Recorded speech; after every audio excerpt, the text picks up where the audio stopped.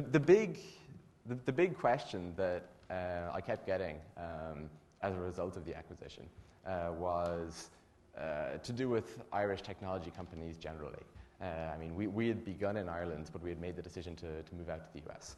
And, you know, there were all these media questions like, did I think, or do I think that all Irish technology companies should make that switch? Or, you know, for people who are thinking of starting a technology company in Ireland, should they just, you know, straight away move out to the US and not even bother setting up in Ireland initially, or all that kind of stuff?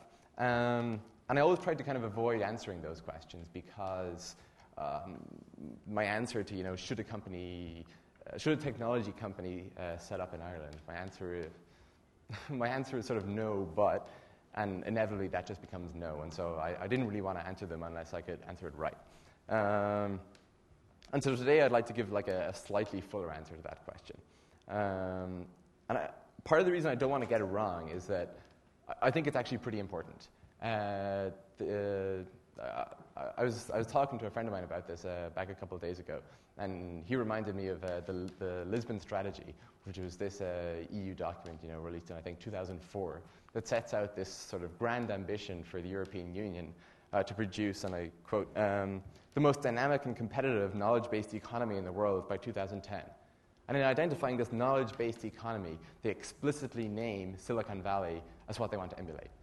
And what distinguishes Silicon Valley is obviously the huge number of successful technology companies. And all of those successful technology companies were at one point, you know, small startups. And so by saying that we want to create the world's premier knowledge-based economy in the EU, what they're really saying is we want to make sure we have lots of startups.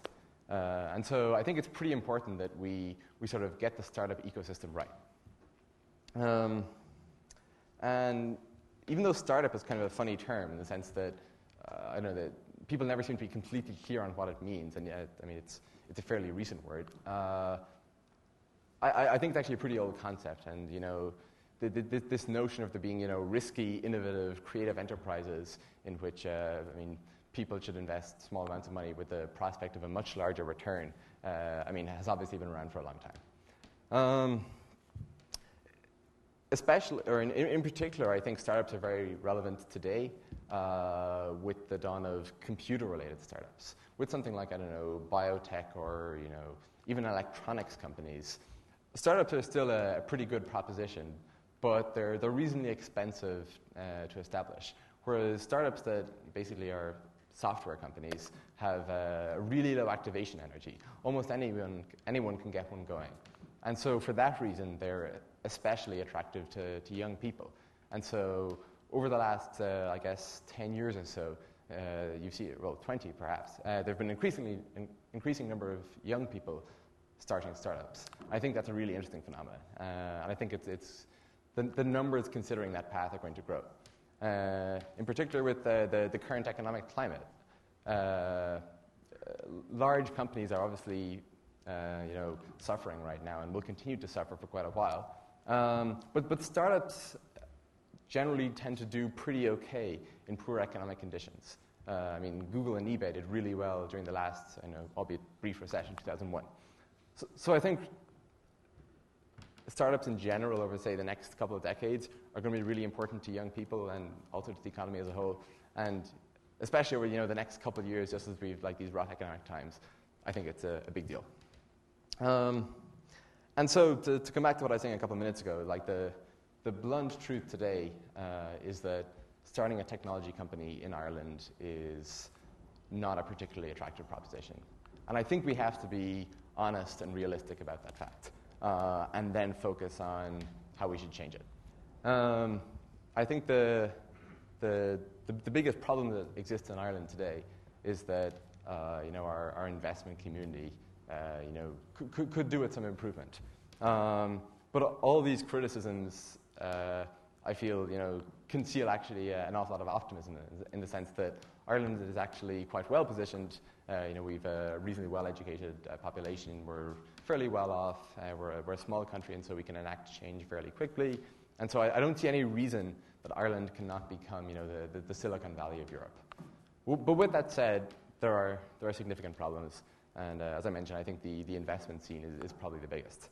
I guess all of us have been reading quite a bit about finance for the past couple of weeks. And one of the most interesting things I read is that if you look at the, do you guys know the S&P 500 index? I'm sure most of you do. Right. So if you look at this, index of the 500 largest companies in the US, and look at the returns of this index over, say, the 10-year period between 1997 and 2006, you find that the average annual return on investment is 8.4%.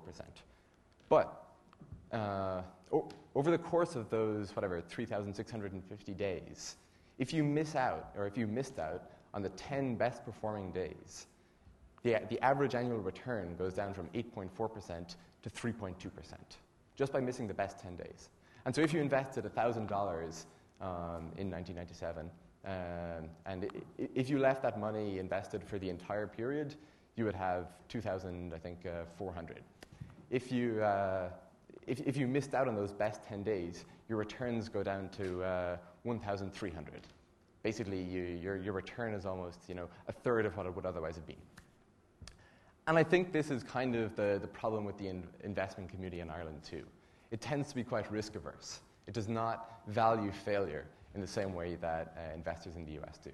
And so I think collectively in Ireland, this is something we really need to fix. The outliers, the really risky propositions, are where the great returns come from, and we don't value this enough in Ireland. Even though investment is a kind of, dry topic, I guess, I really think it's something that we actually should get kind of passionate about, for the reasons I was mentioning before about like the growing importance of startups to young people and the economy generally and all the rest. And while the kind of risk profile and the people's different, or the community's differing appetites for risk is a big part of the problem. I think an even bigger one might be just the mindset generally. In Ireland, it can seem like an extremely intimidating prospect to go and get some sort of startup investment or seed funding or whatever it is. And it seems intimidating largely because it is. And I mean, I was browsing the Enterprise Ireland site and the Y Combinator sites back yesterday afternoon when I was preparing this talk. And I was just struck again by the extent to which this is the case. And so, I mean, I'm quoting here from the Enterprise Ireland website. This is where they outline their application process. And what they write is, project ideas must be discussed with your assigned development advisor prior to submitting a completed online application form. You'll be required to clearly demonstrate to your development advisor the specific benefits of undertaking the proposal. There is a cumulative grant limit within a rolling 2-year period for all proposals approved under this category of funding. For further information, please discuss with your development advisor. I mean, I honestly don't know what that means. And then I went to the Y Combinator site, and here's how they describe their application process. We'll review applications by October 29th and invite the groups that seem most promising to meet us in Mountain View on the weekend of November 14th. We'll decide who to fund that weekend. Decisions will include the amount we'll invest and the percent of the company we'd want for it. If you accept our offer, we'll write you a check immediately for as much as you need to cover your initial expenses. After you're accepted, we'll set up all your company paperwork for you, including getting you incorporated. Once your company exists, we'll write a check to it for the rest of the money. You can spend the money however you want. And in the light of that sort of difference in mindset, I don't think it's any surprise that people find it far less intimidating in the US to go ahead and start a company.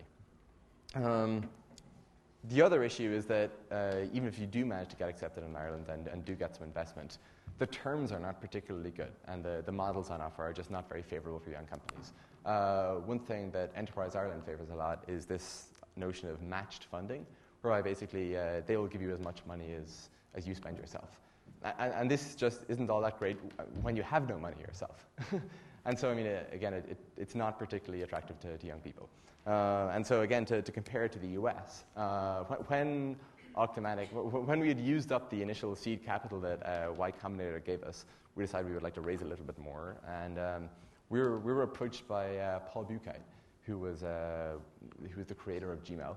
And he offered to invest $75K in the company.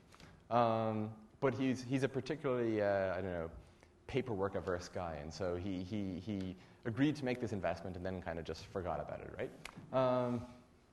And so then a couple weeks later, while a couple of weeks later, we sort of had this problem whereby we were due to go to a conference. We were going to go to eBay Live. We needed to buy some servers, but we didn't have the money for it. And so, I was sort of scratching my head, wondering how we'd fix this problem. On the phone to Dell and talking about different options like leasing and, how we'd pay them back in a couple of years when we had millions and millions of dollars.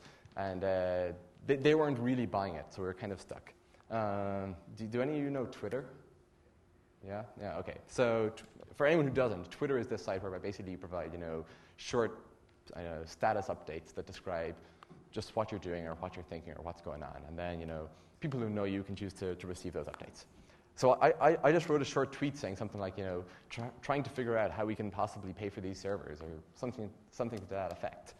And Paul Buchheit, this investor, saw that tweet and he kind of phones us up and he's like, hey, I agreed to invest, didn't I? And we're like, yep. And he's like, so, why don't I just give you my credit card number? I was like, as you do. I was like, sure. And so, yeah, he gave it to us and we bought our servers. And once again, I think this is the difference between Ireland and the US. In Ireland, if you go with this matched funding option, you have to get audited accounts and different monies are ring-fenced to be spent in different areas, and this must be certified R&D, blah, blah, blah. Again, it's I don't understand it. And in the US, we get a phone call from an investor offering us his credit card number. And from the perspective of a startup founder, I think it's pretty obvious which is preferable.